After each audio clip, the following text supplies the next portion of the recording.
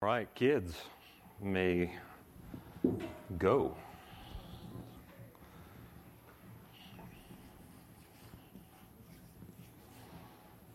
All right.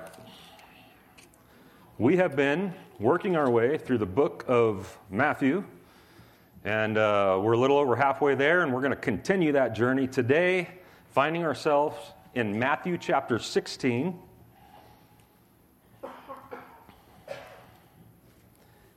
And we're going to take 13 to 20. So not too bad. Not too bad.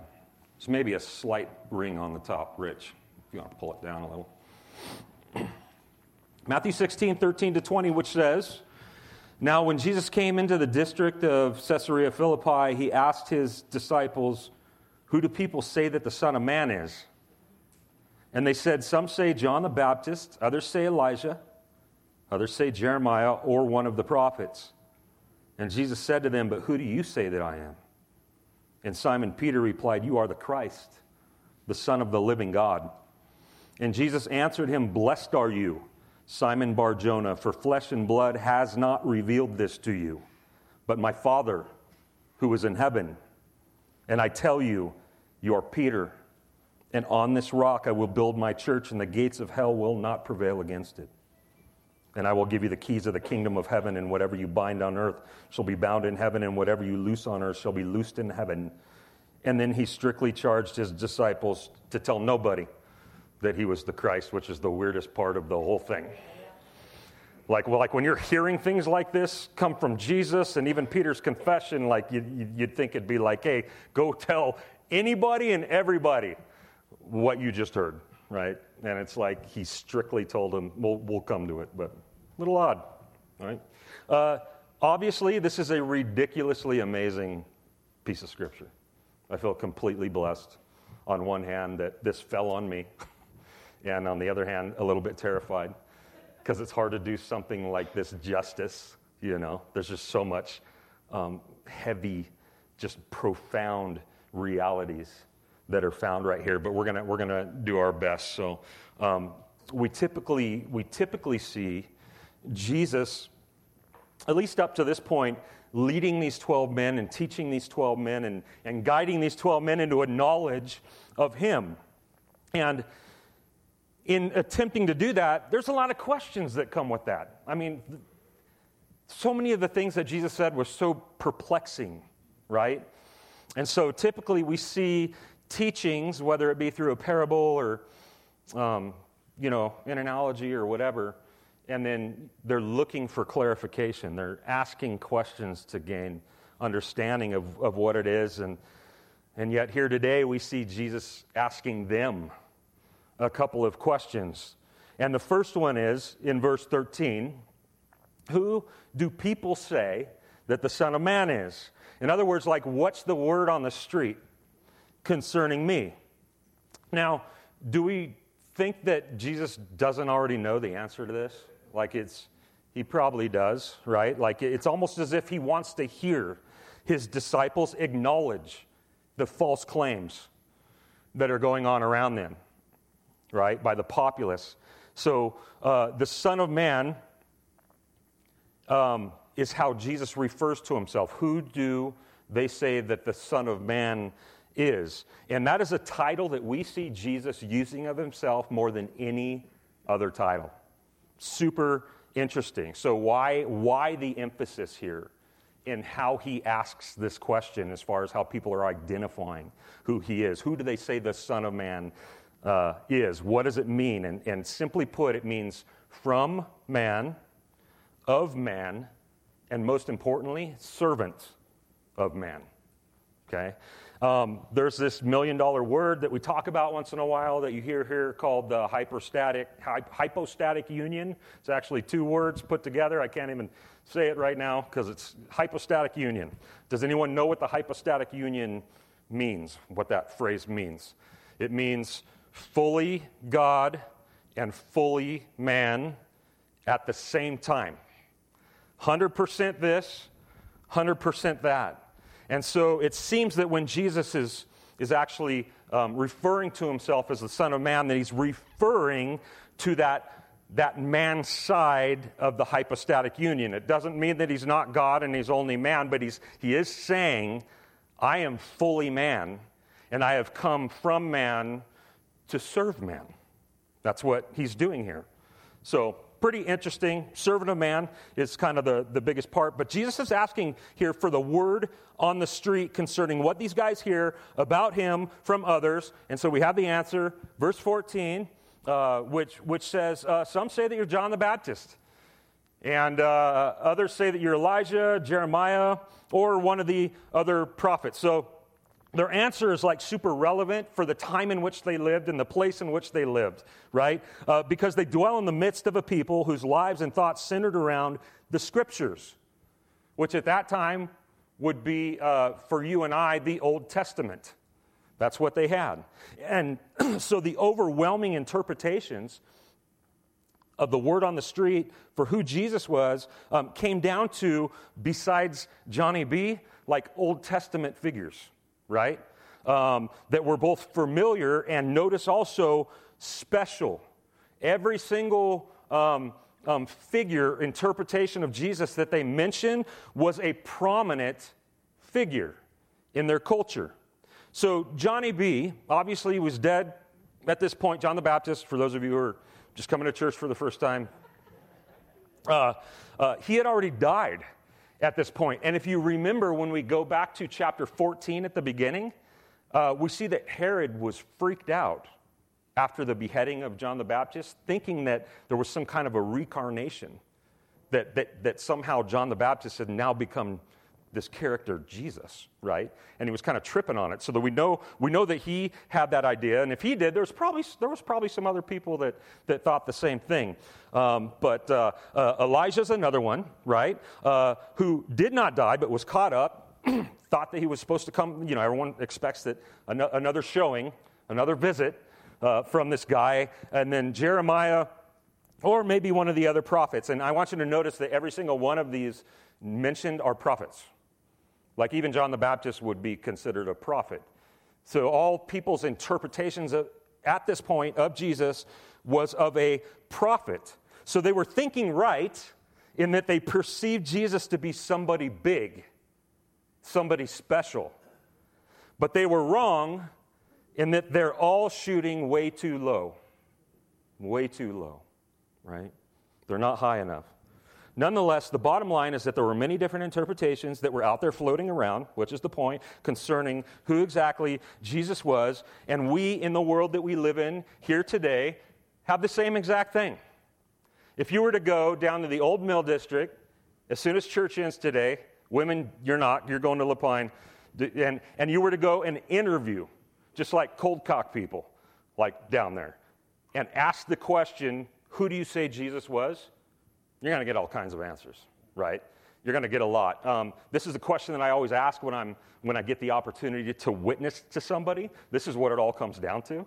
And so I always try to get to this point and get to this question, because nothing matters more than this question, like we're gonna see here pretty quick. But here's some of the responses that I most commonly have heard. Like there's a lot of them out there. First and foremost, he was a good dude. He was a good person, right? He was just a person, but he was a good one. He was a good person. With that, a moral man. He was a good moral man. A good teacher might be the one that I hear the most. He was a good teacher. On the other end of that, I've heard, he was just straight up self-deceived. Like the dude was not all there, right? You may hear that he was the first created being. So the first of that which was created, not pre-existent, but actually created. I've heard an angel. There's a prominent religion out there that calls themselves Christian that actually believe that Jesus was an angel and not the Son of God. I've even heard that he was Satan. I know this sounds weird. I've heard that from two different people at two different times. There's this conspiracy out there that you have this title, both in the Old Testament and in the New, of the morning star, right? One of them's clearly speaking of Satan. One of them's clearly speaking of Jesus. And there's this whole rabbit trail that people go on to say that he's the same guy. Those are two sides of the same person. And a lot of people will deconstruct over something like this. You will even still hear today, he was a prophet, just like these guys are saying back then. You will hear he is a prophet. Our Muslim brothers and sisters, this is exactly what they believe about Jesus Christ. He was not the Son of Man in the way that Jesus meant it. He was not the Son of God. He was not the anointed one. He was simply another prophet. A great one, mind you, but only a prophet. So that's one that's definitely still out there. And all this is to say that we still have, no matter where you go around the world, if you ask this question, we end up with a wide and varied collection of interpretations concerning who Jesus is. C.S. Lewis famously developed what has come to be known as the Trillium. Is anybody familiar with the Trillium? It's a Lord, lunatic, liar type of approach to the answering of who Jesus is. So you've got basically three options, and anything that you believe or anybody else believes about Jesus falls into, ultimately, this Trillium, like one of these categories. Again, no matter what the answer is. So he was either Lord, like actually who he claimed to be and who he said he was, or he was a lunatic because he thought he was something that he actually wasn't, or he was a liar because he pretended to be something that he wasn't. And no matter what you think of Christ, it falls down into this. And so C.S. Lewis actually has a cool approach and a good way to kind of not compartmentalize, but categorize where people are coming from. But the reason that it has to fit into one of those categories of Lord, lunatic, or liar is due to what Jesus clearly claimed about himself. Right? I mean, he did not claim to be a great teacher and nothing more. He did not claim to be another prophet and nothing more. He did not claim to be a good law-abiding moral crusader and nothing more. Jesus claimed to be God. He claimed to be fully God, the Son of God, equal with God, eternal in nature. He claimed to be the voice of the burning bush. He claimed to be Jehovah. Before Abraham was, I am. That's what he's saying when he makes that statement. He's saying, I am Jehovah. It's crazy, heavy stuff, right? Jesus goes now from a question that concerns the masses, informational for him, even though I think he already knew, and he goes from that question now to a question that concerns these 12 dudes that are sitting in front of him. He puts them on the spot now. So it goes from what are other people saying to now, what do you say? Verse 15. Who do you say that I am?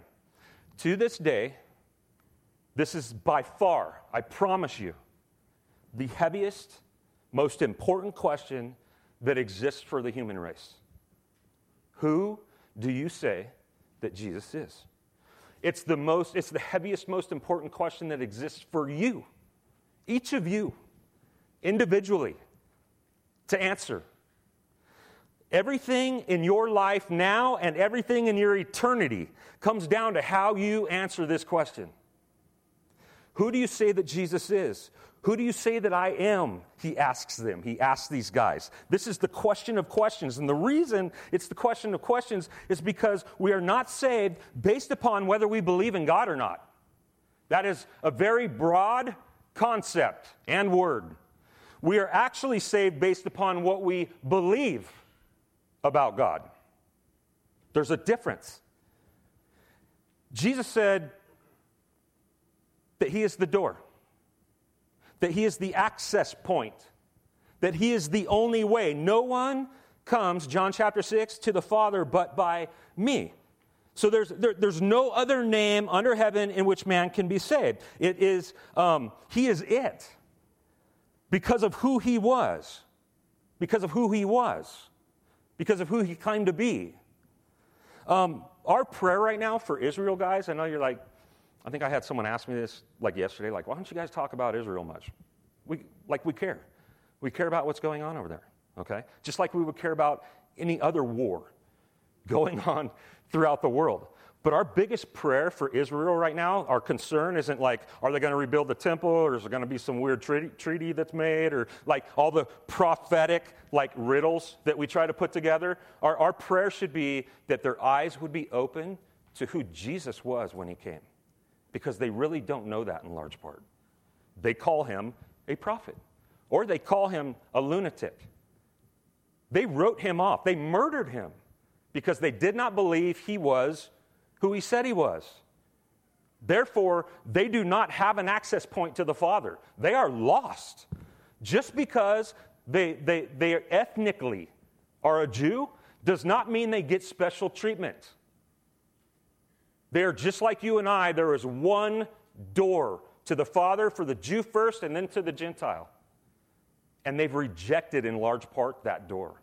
And so our prayer should be that through this trial and through this pressure that's going on right now, through this challenge that's going on right now, that they would be pressed into Christ. That God would give them a revelation that opens their eyes to where they go, oh, Jesus is our hope. Jesus is our hope. Don't throw anything at me. This is where it's going to get weird. We should have that same prayer for Hamas. We should have that same prayer for these people who know not what they do. They're Ninevites. They don't know their left hand from their right. What's their only hope? That God would show them their left hand from their right. You know what I mean? There's no ceiling at the cross.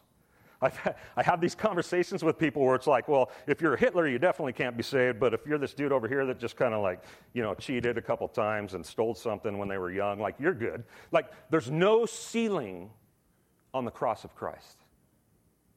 Salvation of the Lord is for all who repent and believe, all who kneel at the cross of the work of Jesus Christ.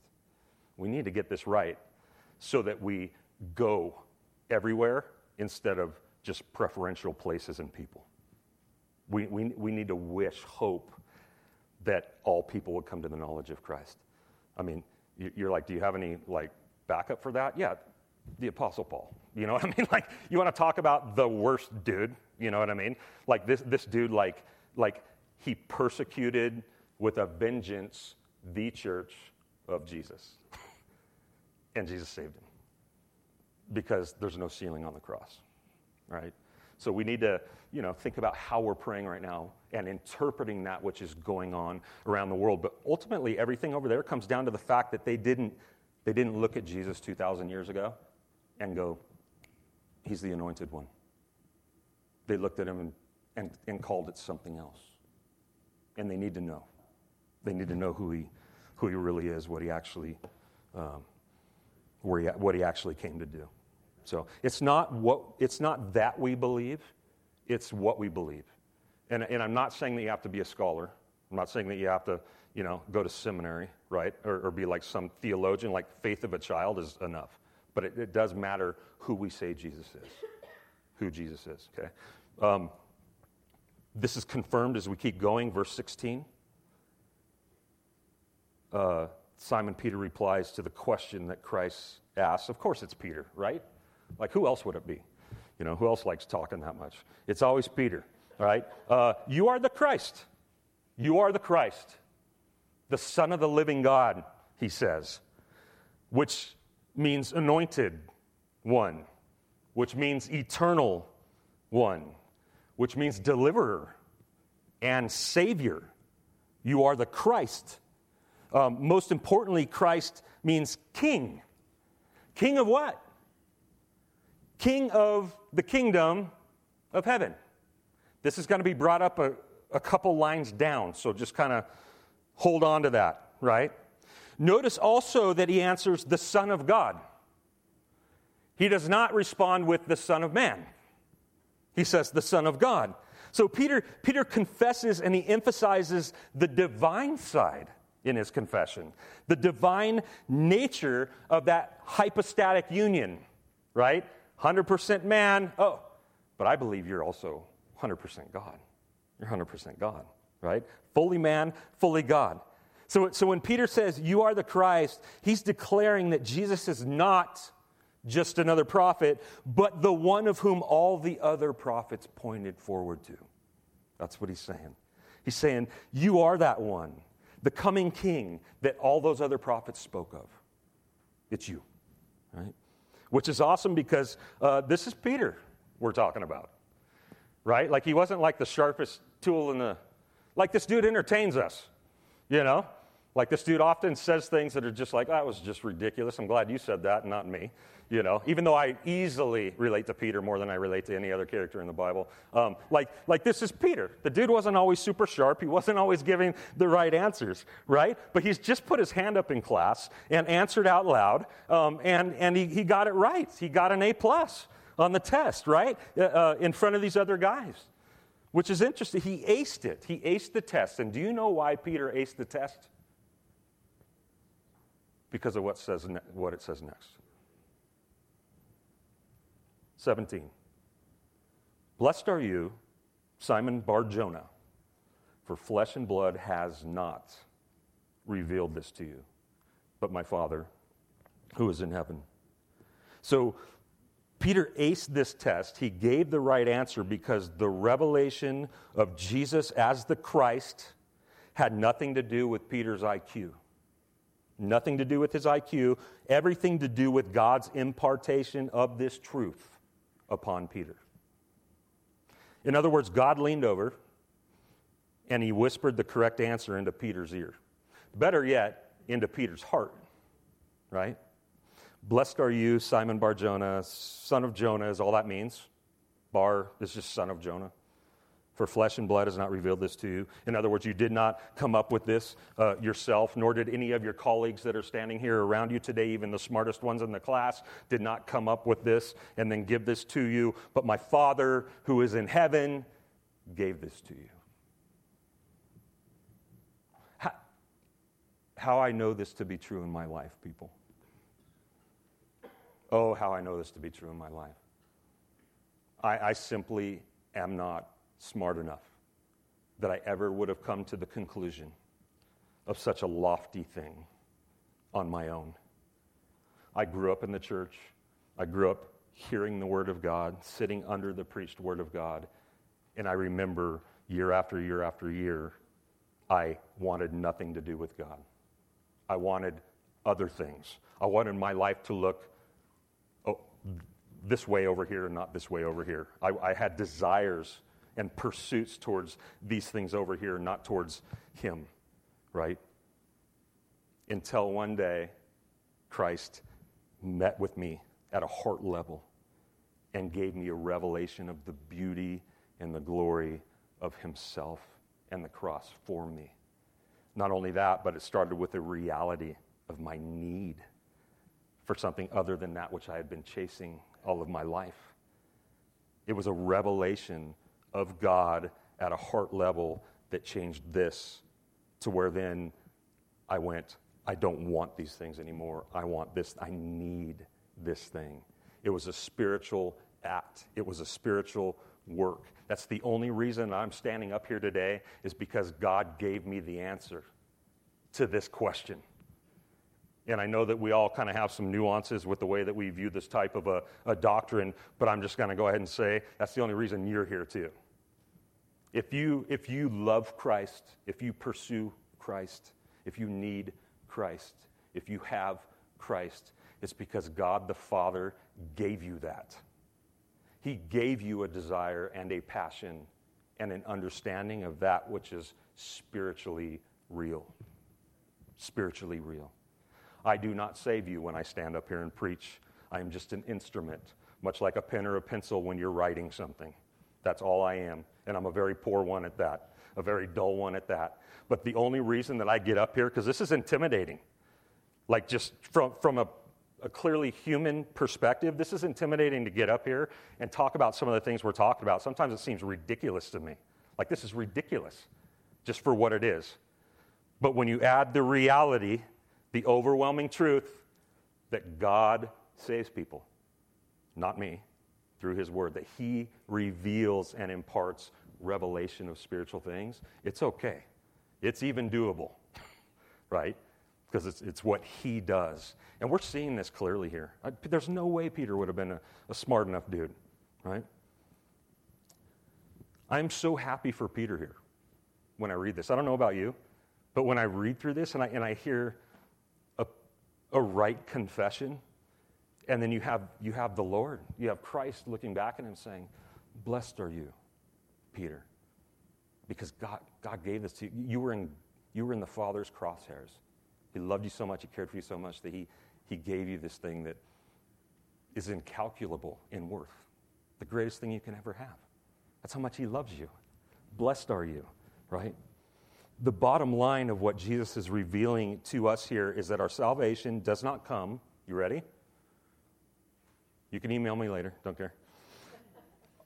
Salvation does not come through self-revelation. It comes through God-given revelation that's directed specifically upon those whom he's saving.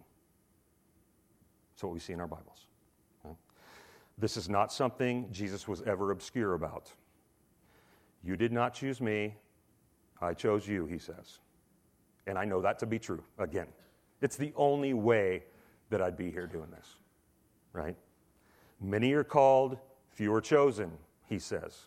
He was never obscure about this reality of God administering revelation that ends up in salvation, ever. We can sit around and we can be offended that God doesn't choose everybody, or we can absolutely marvel at the fact that he chose us. That's the weirdest part to me. That he chooses anybody, that he saves anybody, is the weirdest part to me. That we each individually were in the crosshairs of God at one point, from eternity past, before we did anything good or bad, before we ever had a thought towards him or anything like that. He saw us and went, I'm going to have you with me for eternity. This is crazy to think about. This is crazy to chew on and meditate on, but this is what we're looking at here with Peter, right? Okay, 18, 19, we got to keep moving. Blessed are you, Simon Bar-Jonah, for flesh and blood has not revealed this to you, but my Father who is in heaven. And I tell you, you are Peter, and on this rock I will build my church, and the gates of hell shall not prevail against it. So we're going to go from controversial to more controversial. You ready? Super fun. I was amazed at how much controversial stuff was packed into this one little section right here. But it's about to get weird, because this part that we're going into right now has contributed in large part to the fragmentation of the church, of evangelicalism. There's people that just take these couple of verses right here and then shoot off and start their own church or cult or whatever you want to call it because of how they interpret these things. It's really, really interesting, and it's kind of above my pay grade. But we're going to try to keep it super simple, all right? So we're going to go from controversial to controversial. First is on this rock. On this rock. Well, what rock? We all know that it can't be Peter, right? Because that would be too Catholic. And I'm going to say yes. I'm sorry, I don't care what kind of gymnastics you do with your text or how you try to read this or how you try to play with the Greek. He is talking to and about Peter. If you noticed, there's a sentence here. The sentence is recorded really odd, like kind of weird. And I tell you, he says, you are Peter. And it's like, oh, thanks for clearing that up, that you still remember my name. And that's not what's happening, but that's how it reads in our English translations. It's odd because the name for Peter in the Greek is Petros. And Petros means a rock. It means a rock. Okay? Thus, the sentence would have sounded like, it should read, I tell you, you are a rock, and on this rock I will build my church. I will build my church. On someone like you, I'm going to build my church. Now, I do want us to note that Peter means a rock, not the rock. And this is where we're probably going to take the other Y in the road with our Catholic friends. It is a rock, not the rock. I also want to say that I do not believe Jesus is saying this to Peter because Peter's awesome. I think we all know that. He's saying this to Peter because his confession is true. Because his confession is true. In other words, this confession of Peter is also, in a sense, the rock of the church. Which also means that Jesus, the one whom that confession is based upon, is the rock, capital R, of the church. So yes, and yes. This is what we're talking about when it comes to rock. Yes, Jesus is talking to Peter. No, not the way the Catholic Church takes it. He's not a super soldier, okay?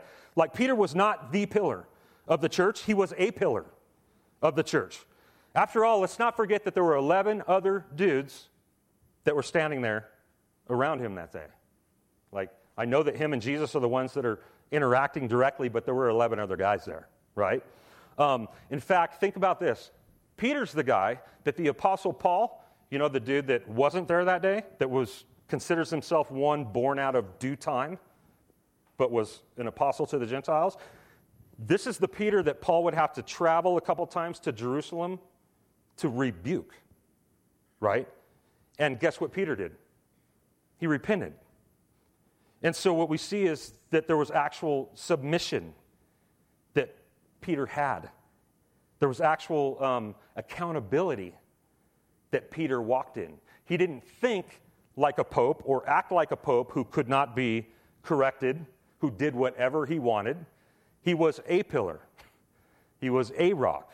And so we reject where our Catholic brothers take this to the apostolic, the papal succession that all came from Peter, and that's where we get one dude that holds all the authority and the keys. And no, it doesn't have to mean that. Peter is a rock.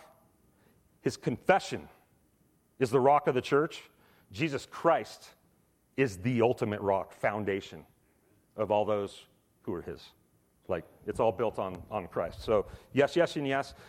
Next, this is the first place in Scripture that we see the word church, or ecclesia. That's the Greek word for church, and it's from the mouth of Jesus himself, which is actually kind of cool. Now, these guys probably didn't think much about that when they heard that, because ecclesia was a commonly used Greek word, which simply means, assembly or gathering, like called out, right? So you can have any secular organization having an ecclesia. When a government would get together and convene, it would be, government officials would come in for that meeting. It would be called an ecclesia.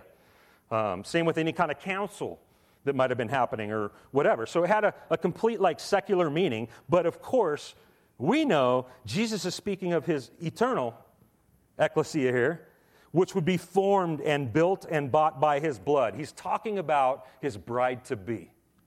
He's talking about this right here that you and I are sitting in today, which, of course, is global. This is a sliver, right? But this is what he was referring to, which, by the way, is the reason the gates of hell will not prevail against it, because the blood of Christ is stronger than the forces of hell. It's stronger. What you and I are bound together with and by is unbreakable. You cannot sever it. It is bigger than that. The ecclesia of Christ is stronger than the ecclesia of Satan. The life Jesus gives us is stronger than the power of death. And this ought to be an encouraging statement for us, right? Because what this means is that because we are a people through faith in Christ that have been built upon the rock of Christ, we are the only people that will survive the destruction of the universe. Do you realize that? Because of because of the ecclesia that we belong to. And when I say destruction, I don't believe in annihilation. I believe that Jesus is going to change everything. But when I say destruction, I know that everything that is going to go through fire and burnt up and changed and renewed.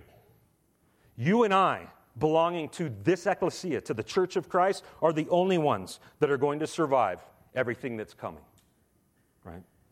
Jesus is saying here, the gates of hell will not prevail over that which is mine and those who belong to me, based upon what? What have we just seen here? Based upon their confession, who they say Christ is. Which means that those who belong to Jesus are a privileged people. In every sense of the word, you are a privileged people if you have Christ. Right? And just as privilege in our day is known as something that we did not do ourselves, but something that we were gifted, something that we were born into, so too is our privilege in Christ with the Father. It's something we were gifted. It's something we were born into. It's not anything that we did on our own. Finally, the moment you've all been waiting for, keys to the kingdom, right? By the way, go home and dig into this stuff.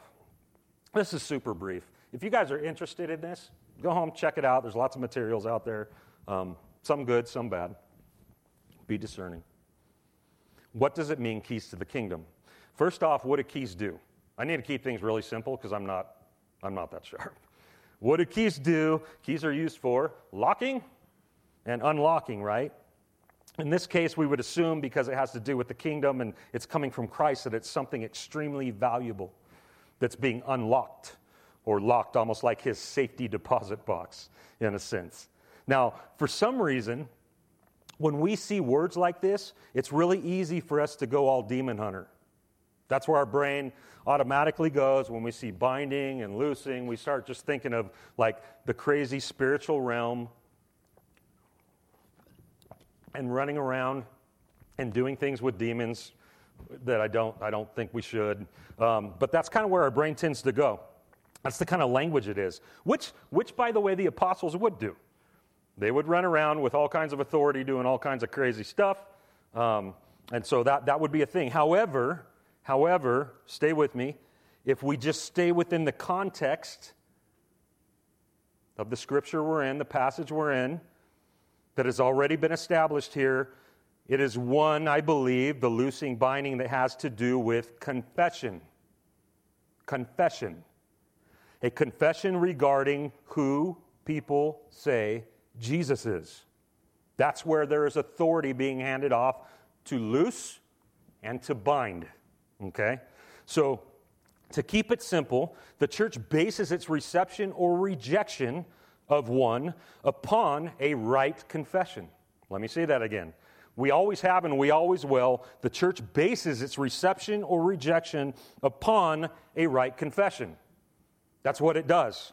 Thus, unlocking or locking has to do with an entrance or an access to the kingdom, to God's people, to the church.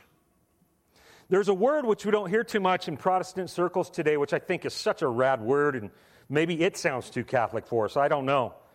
But I think it's directly connected to what Jesus is talking about here, and that word is absolution. Anyone ever heard that word before? Absolution. And in this sense, in the Christian sense, it means to absolve of sin. So you almost think of like a confession booth, you know, where you see one dude slip into one side of the booth and you see the priest slip into the other side of the booth and this dude's just unloading his garbage, right, onto the priest. And then at the end it ends with what? Your sins are forgiven you. Like absolution. I don't feel like we do that with each other enough. Do you realize how powerful that is? When someone outside of you, right? Someone outside of you absolves you of your confession, your repentance, your sin. So it's not me. I have a really hard time living with me. I have a really hard time believing that God could really forgive, save, redeem this thing. But when I'm talking with someone else and I'm being honest with someone else about where I'm at, and they have the authority to say, they have the guts to say, your sins are forgiven you. Christ paid for that. That changes stuff. We should be doing that regularly with each other. We should be confessing and absolving each other and walking in the power of how that renews us and it makes us whole again. It clears away the doubt again. It's like, oh yeah, this is about Christ, and oh yeah, it's finished. This is what we're talking about. It is finished. Because every day you're going to do something, or almost every day, that's going to tell you that he didn't pay for that, or he needs to go back to the cross to take care of that one, or that you've just blown the whole thing, and he's no longer going to strive with you. Right? We have to live in this thing where we're constantly seeing the deficit and the flaws and the sins and the shortcomings, the ugliness, right? So we need to know that it's finished. Absolution does that. Based on what? Come on, people. Your confession. That's what we base it on. That's the only way that we have the right to even say such a thing to somebody. How else can we know, right? It's based upon who someone says Jesus is. And if they have the answer right like Peter did, they should be absolved of their sins. And they should know it. Does that make sense? Think about it. A lot of times in the Gospels, we see it here. We see it here, guys. A lot of times in the Gospels, we see Jesus go somewhere, wherever he is. He heals somebody. And then what? At the end of it, he announces with authority, your sins are forgiven you. This is part of the reason these dudes were always looking to kill the guy. This is why they did kill him.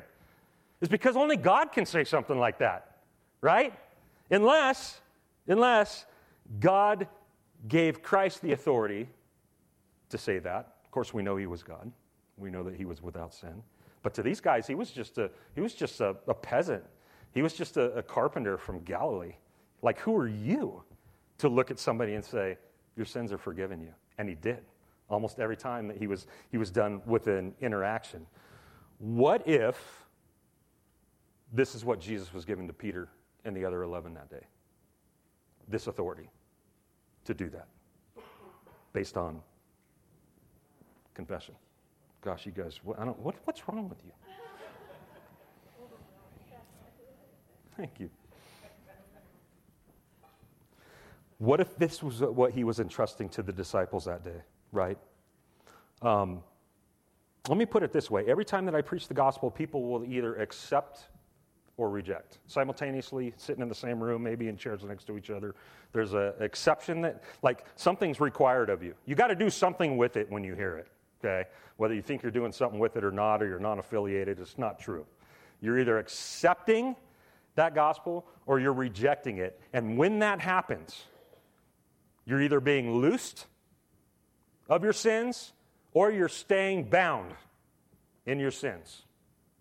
And it's all based upon your response, your confession to that gospel which has been proclaimed and preached. That's what's going on, and that is what I believe Jesus is referring to here.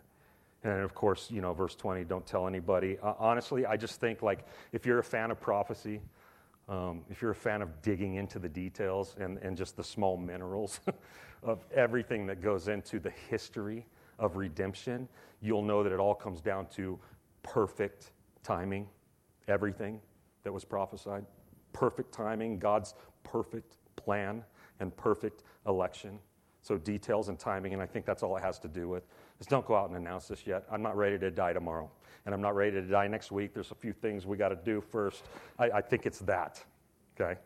And again, you can go have fun with that. So here's the conclusion. Notice the obvious progression that we have with this text. Confession leading to salvation. Salvation leading to the church. To the church. They are not separate. They are not bifurcated. They are not exclusive to one another. They are one. That's why we say that the church is made up of members only. Like, if you belong to Jesus, you are a member. So then you're either a disobedient member or an obedient member. But you are a member of the church if you belong to Christ. And we see this all tied together with that which Jesus is unfolding here. This is why we reject people's thinking when they say, I love Jesus, but hate his people. I love Jesus, but I don't go to church because they're just dysfunctional. Well, yeah, we are dysfunctional. We are a family that's being redeemed, and we've still got our issues because we're traveling through the wilderness on the way to the promised land, right? Like, there's still some dirt that needs to come off of our hearts and our brains on the way there. We're being sanctified. It's not perfect in here. But for you to think that you can go through this life as a follower of Christ and not have anything to do with that, man, you want to talk about dangerous? You want to talk about scary, right? Like, people tell me all the time, it's like, where are you at? I haven't seen you in forever. Like, oh, I go to the lake. Like, church for me is fishing. It's my pole and a beer on the lake and the perfect temperatures and setting. And it's like, that's not church. You may have a rad time of fellowshipping with God out there, but that is not the church. That is not where the church is found. That is not what the church does. The church, the ecclesia, is gathered together. And we're gathered together because we share the most important, necessary confession about Christ. Good? You need me. I need you. And that's the way that Christ has ordained it. That's the way he's built it, stone upon stone. Just like Peter, he's a rock, not the rock. So he's just one of those rocks in that wall that Peter talks about, built stone upon stone. That's what we are here. We're being built into something eternal, magnificent, glorious, that has no end, that can't be destroyed, that can't be deconstructed, even by the forces of hell. We are a privileged people. Lord, thank you so much for your text, even the stuff that's a challenge. We thank you for it. We thank you that you strive with people like us. I thank you most of all that you've given me a revelation, that you, Father, has given me a revelation of who your Son really is. I feel like I would have failed this test if you left it up to me. And so I thank you for imparting that gift to me, even when I didn't have a thought for you, or a work for you, or a mind for you, or a desire for you, or a love for you, that you had all those things for me. And so we credit you with salvation. Salvation is of the Lord. It is of you. And we praise your name as a result of that. In Jesus' name, amen.